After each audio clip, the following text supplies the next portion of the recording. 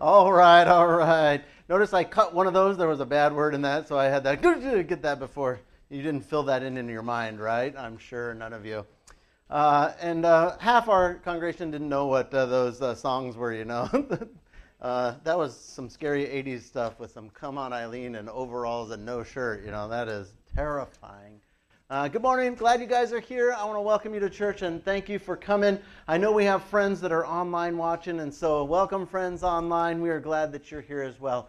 If you guys would take a chance this Sunday to drop off your prayer requests right outside the sanctuary. There's a prayer request wall, and if you've been putting those and God's answered those prayer requests, would you transfer them from the request side to the answered side? We'll be doing that this week and then next week. And we're going to see if God has answered any of our prayers. Already we've seen a few transferred over, and so what an incredible blessing to be able to track that God is actually doing work. All right, so let's begin with our shouts. What do? We love God and we love others. And what do we say? I love God and I love you. So we are on our final week of our One Hit Wonder series where we've been looking at incredible moments of the Bible. And today we're going to finish with the idea of a 1 in a million chance of something happening. And 1 in a millions come in two different flavors. They come in the positive or the good flavor of right place at the right time. And they come in the negative flavor, the wrong place at the wrong time. And so we're going to see both of those today. And we're going to start out with the positive, one of the positives, with one of my favorite narratives that's found in the Gospels of Jesus and his interaction with some people. So this is a right time, right place. And the situation is about copper coins. The passage comes from Mark chapter 12, verse 41. So Jesus sits down opposite the place where the offering was put. And he was watching the crowd putting in their money in the temple treasury. And many rich people, they threw in large amounts.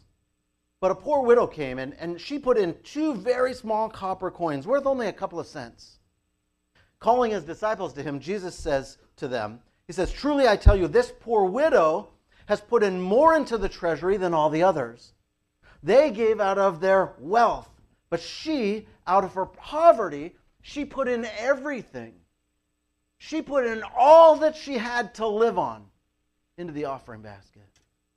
Man, there are so many parts about this narrative that I love.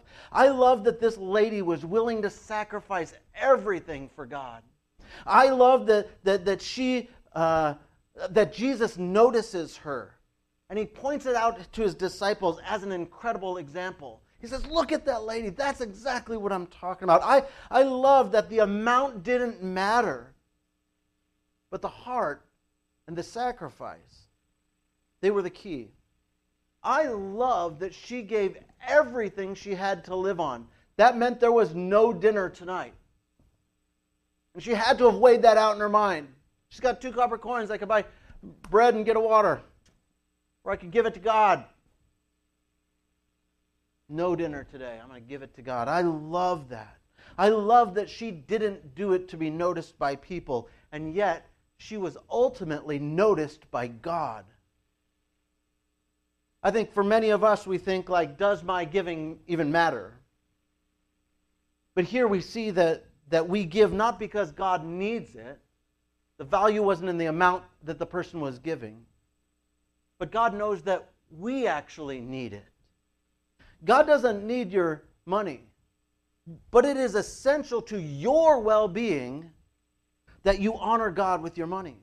That your generous giving breaks the stronghold of materialism in life. That you realize that even if you gave everything to God and it was your last gift and it was everything to live on, God would still be with you and notice and take care of you. See, it doesn't matter if you make $1 an hour and then you give from that, or if you make $1,000 an hour and you give from that. Giving wholeheartedly to God is seen by God, and that's all that matters. But it isn't just in money. And I want to really help you take this as fully inside as you can. He gives an example of money, but it isn't only money. Maybe it's volunteering just 2 times a month in the Kid Venture. And, you're thinking you're volunteering there, and you're like, well, the kids even remember? Like, I teach toddlers. They're not going to remember my name, and they're not going to know who I am. Do the parents even care? Do they even know that I'm in here week after week? Who even notices the sacrifice that I give? I will tell you, God notices. And that matters. Something small like saying hi to someone who's new, or going out of your way to introduce yourself, or even invite them to lunch. That matters. God notices. There was a team early this morning, and they were trying to take out a little of buzzing out of the system and to make the sound a little bit crisper so that the praise would come out a little more vibrantly. And they spent 20, 30 minutes doing that. Does anyone notice? No one saw them doing that. God notices. You know, I was there, our cleaning crew, they come through and they notice all these things on the floor that you never even look at. You know, like once you start mopping the floor, you start to notice imperfections on the floor. And there's 3 of us that notice them, and they come diligently and they get those imperfections out. Who notices? They're doing that before anyone arrives. God notices. God notices every little thing you do. Your prayer on the way to work, He notices that. When you pause before you go inside and you go, okay, fix my face, share Jesus, change my attitude, smile, be a blessing. God notices that pause you took to be intentional about having a good attitude when you go interact with people because you know you represent Christ. See, God notices all of that. God, He notices every little thing that you do. There is no gift to God that is too small, or no sacrifice that goes unnoticed by Him. And it doesn't matter if anyone else notices. The Bible doesn't tell us God provided for her. It doesn't say that God gave her extra money or anything like that. And Jesus didn't go talk to her. But God noticed. And so maybe you're in a profession, or you're in a life, or you're a parent, and your kids aren't saying thank you every day to you and, like giving you all the gratitude that you feel like you deserve. And it's a grind sometimes, but God notices. He notices every little part. And He's pleased with those sacrificial pieces that you give to Him. Even if it's the tiniest amount. Because the amount doesn't matter. The heart matters. And that's it. So, give huge amounts, give generously, give gorgeously, give of your time, and give of your effort and your intentionality and your finances. All of it God notices. Don't worry about what anyone else thinks or what's on your right or left. Remember that God always notices those little things, every little thing.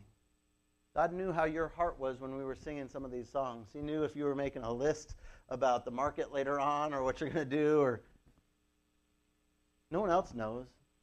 But between you and God, God knows. So keep honoring God in every big and small thing because He's pleased with you.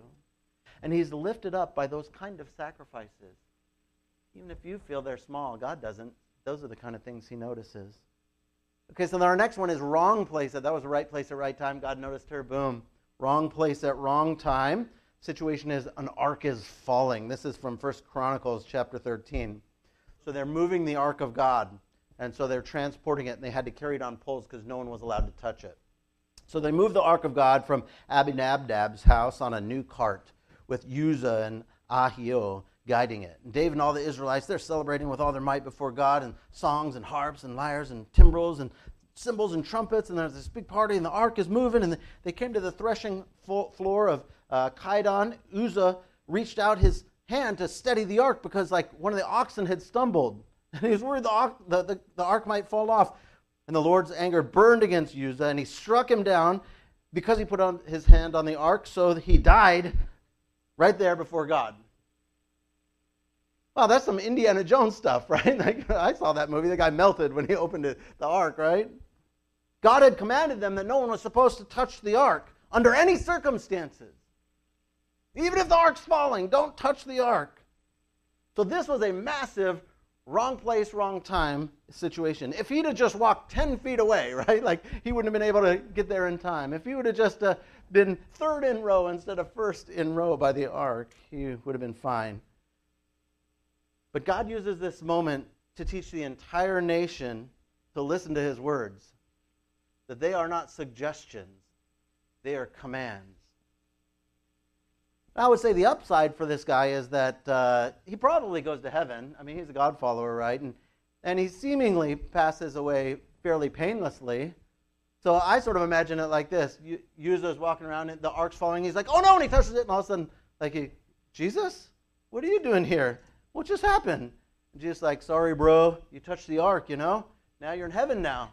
And he's like, okay, cool then, like, all right, I guess that's a good trade-off, I guess. Saved the ark and went to heaven. And so I don't totally feel too bad for that guy. All right, so and for our next right place, right time moment, I got a surprise for you. You're all in the right place at the right time to hear Drew Kim preach his first message at JRC. And so he's going to lead us in this next little section. So Drew Kim, come on up. So we'll say Pastor Drew for the moment. He's ordained just for about 5 minutes here. Well, thank you, Pastor Sam. And thank you all for the privilege of allowing me to come up here and speak with you. So this one is, like you said, a right place in the right time. When you think of evangelists, who comes to mind? People like maybe Billy Graham or Greg Laurie, Apostle Paul. Well, you can name all those people because they're famous, they're notable, and they're well known. But do you know who the first evangelists were? Well, they were a bunch of nobodies who just happened to be at the right place at the right time. So let's read from Luke chapter 2, verses 8 through 20. And there were shepherds living out in the fields nearby, keeping watch over their flocks at night. An angel of the Lord appeared to them, and the glory of the Lord shone around them, and they were terrified. But the angel said to them, "Do not be afraid. I bring you good news that will cause great joy for all the people. Today in the town of David, a Savior has been born to you. He is the Messiah, the Lord. This will be a sign to you. You will find a baby wrapped in cloths and lying in a manger." Suddenly, a great company of the heavenly hosts appeared with the angel, praising God and saying, "Glory to God in the highest heaven, and on earth, peace to those on whom his favor rests." When the angels had left them and gone into heaven, the shepherds said to one another, "Let's go to Bethlehem and see this thing that has happened, which the Lord has told us about." So they hurried off and found Mary and Joseph and the baby, who was lying in the manger. When they had seen him, they spread the word concerning what had been told them about this child. And all who heard it were amazed at what the shepherds said to them. But Mary treasured up all these things and pondered them in her heart. The shepherds returned, glorifying and praising God for all the things they had heard and seen, which were just as they had been told. And I feel kind of like Linus in a Charlie Brown Christmas, standing up here and reading that passage. So anyways, back in 2,000 years ago in Israel, there were few people lowlier than shepherds. They were considered unclean because they worked with dirty, smelly sheep, and they were constantly in contact with the muck, the manure, the blood, and the insects that surrounded them. They weren't even allowed to enter the holy temple to worship, and their testimony was considered worthless in court. But the angel of the Lord appeared to them, not to King Herod, not to the high priest, not to the wealthy and privileged. He came to a bunch of nobodies to announce the birth of Jesus, the Messiah, the Savior. God wanted the world to know that the gospel, the good news, was for absolutely everyone. It was for all social classes, the rich and the poor, the weak and the powerful, the educated and the ignorant. It's for both Jews and Gentiles. The gospel is for everyone who hears it and will accept it. So the shepherds went and found the baby Jesus just as the angel had told them. And then what did they do? Well, let's look again at verses 17 and 18. When they had seen him, they spread the word concerning what had been told them about this child, and all who heard it were amazed at what the shepherds said to them. What did they do? They went and evangelized. They were so filled with joy at meeting Jesus that they had to tell everyone they knew the good news. And those who heard them were astonished. Those shepherds really were the first evangelists. Now, something that struck me as especially remarkable is that those shepherds were not commanded to spread the news. The angel only came and announced to them that Jesus had been born. He never told them to go and tell anyone else about it. They were not called or anointed or trained to be evangelists. But they were just so ecstatic at meeting Jesus that they couldn't keep their joy to themselves. But then again, when you receive good news, don't you want to share it too? So why not share about the gospel? Is it because you think you don't know enough about the Bible? Or maybe you haven't been trained to evangelize? Is it because you just don't know what to say? Well, here's some more good news for you. If you've ever experienced Jesus in your life, then you do have something to say. You can just simply share and talk about that. Now, those shepherds may have been the first to spread the good news, but they certainly weren't the last. In fact, none of us would be here in church this morning if someone hadn't shared the gospel with us. And all of us, we've been commissioned by Jesus to continue sharing the gospel with others, to go and make disciples of all nations. And just like those shepherds, we don't have to be famous or specially trained. We just have to be willing to joyfully share the good news of Jesus. Amen. Good job. Man, does anyone else feel ordinary? I feel like I'm an ordinary shepherd, manure handling person, and so if you feel ordinary and plain, then you are perfect to be used by God. Thank you, Drew. An ordinary, plain, water testing man. All right, wrong place, wrong time. Next, some dancing ladies is the situation. Now, before I read the passage, a little background. There was a civil war in Israel. You know, Israel has 12 tribes. So it was 11 tribes versus one tribe, the tribe of Benjamin, because one of the guys from Benjamin did something horrible. And so the 11 tribes obviously won that battle, and they had destroyed all the Benjamite towns. And they went through the towns and they killed all of the every living creature in the towns, women, children, and animals, and that sort of thing. And so additionally, all the other 11 tribes, they said, we vow never to give our daughters in marriage to the Benjamites. They were so mad at these kind of people.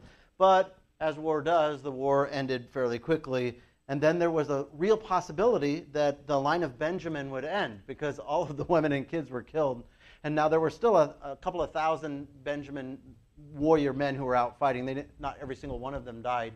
But they had no women to marry now since all the other tribes said, like, you can't marry our daughters, and their wives had been killed.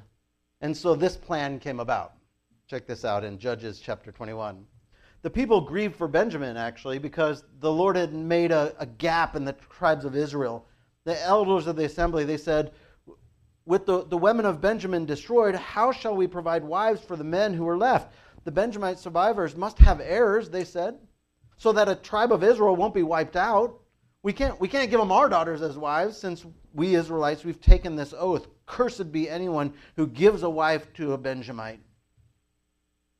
Okay, but look, there's this annual festival to the Lord in Shiloh, which lies north of Bethel, east of the road that goes from Bethel to Shechem, and south of Lebanon.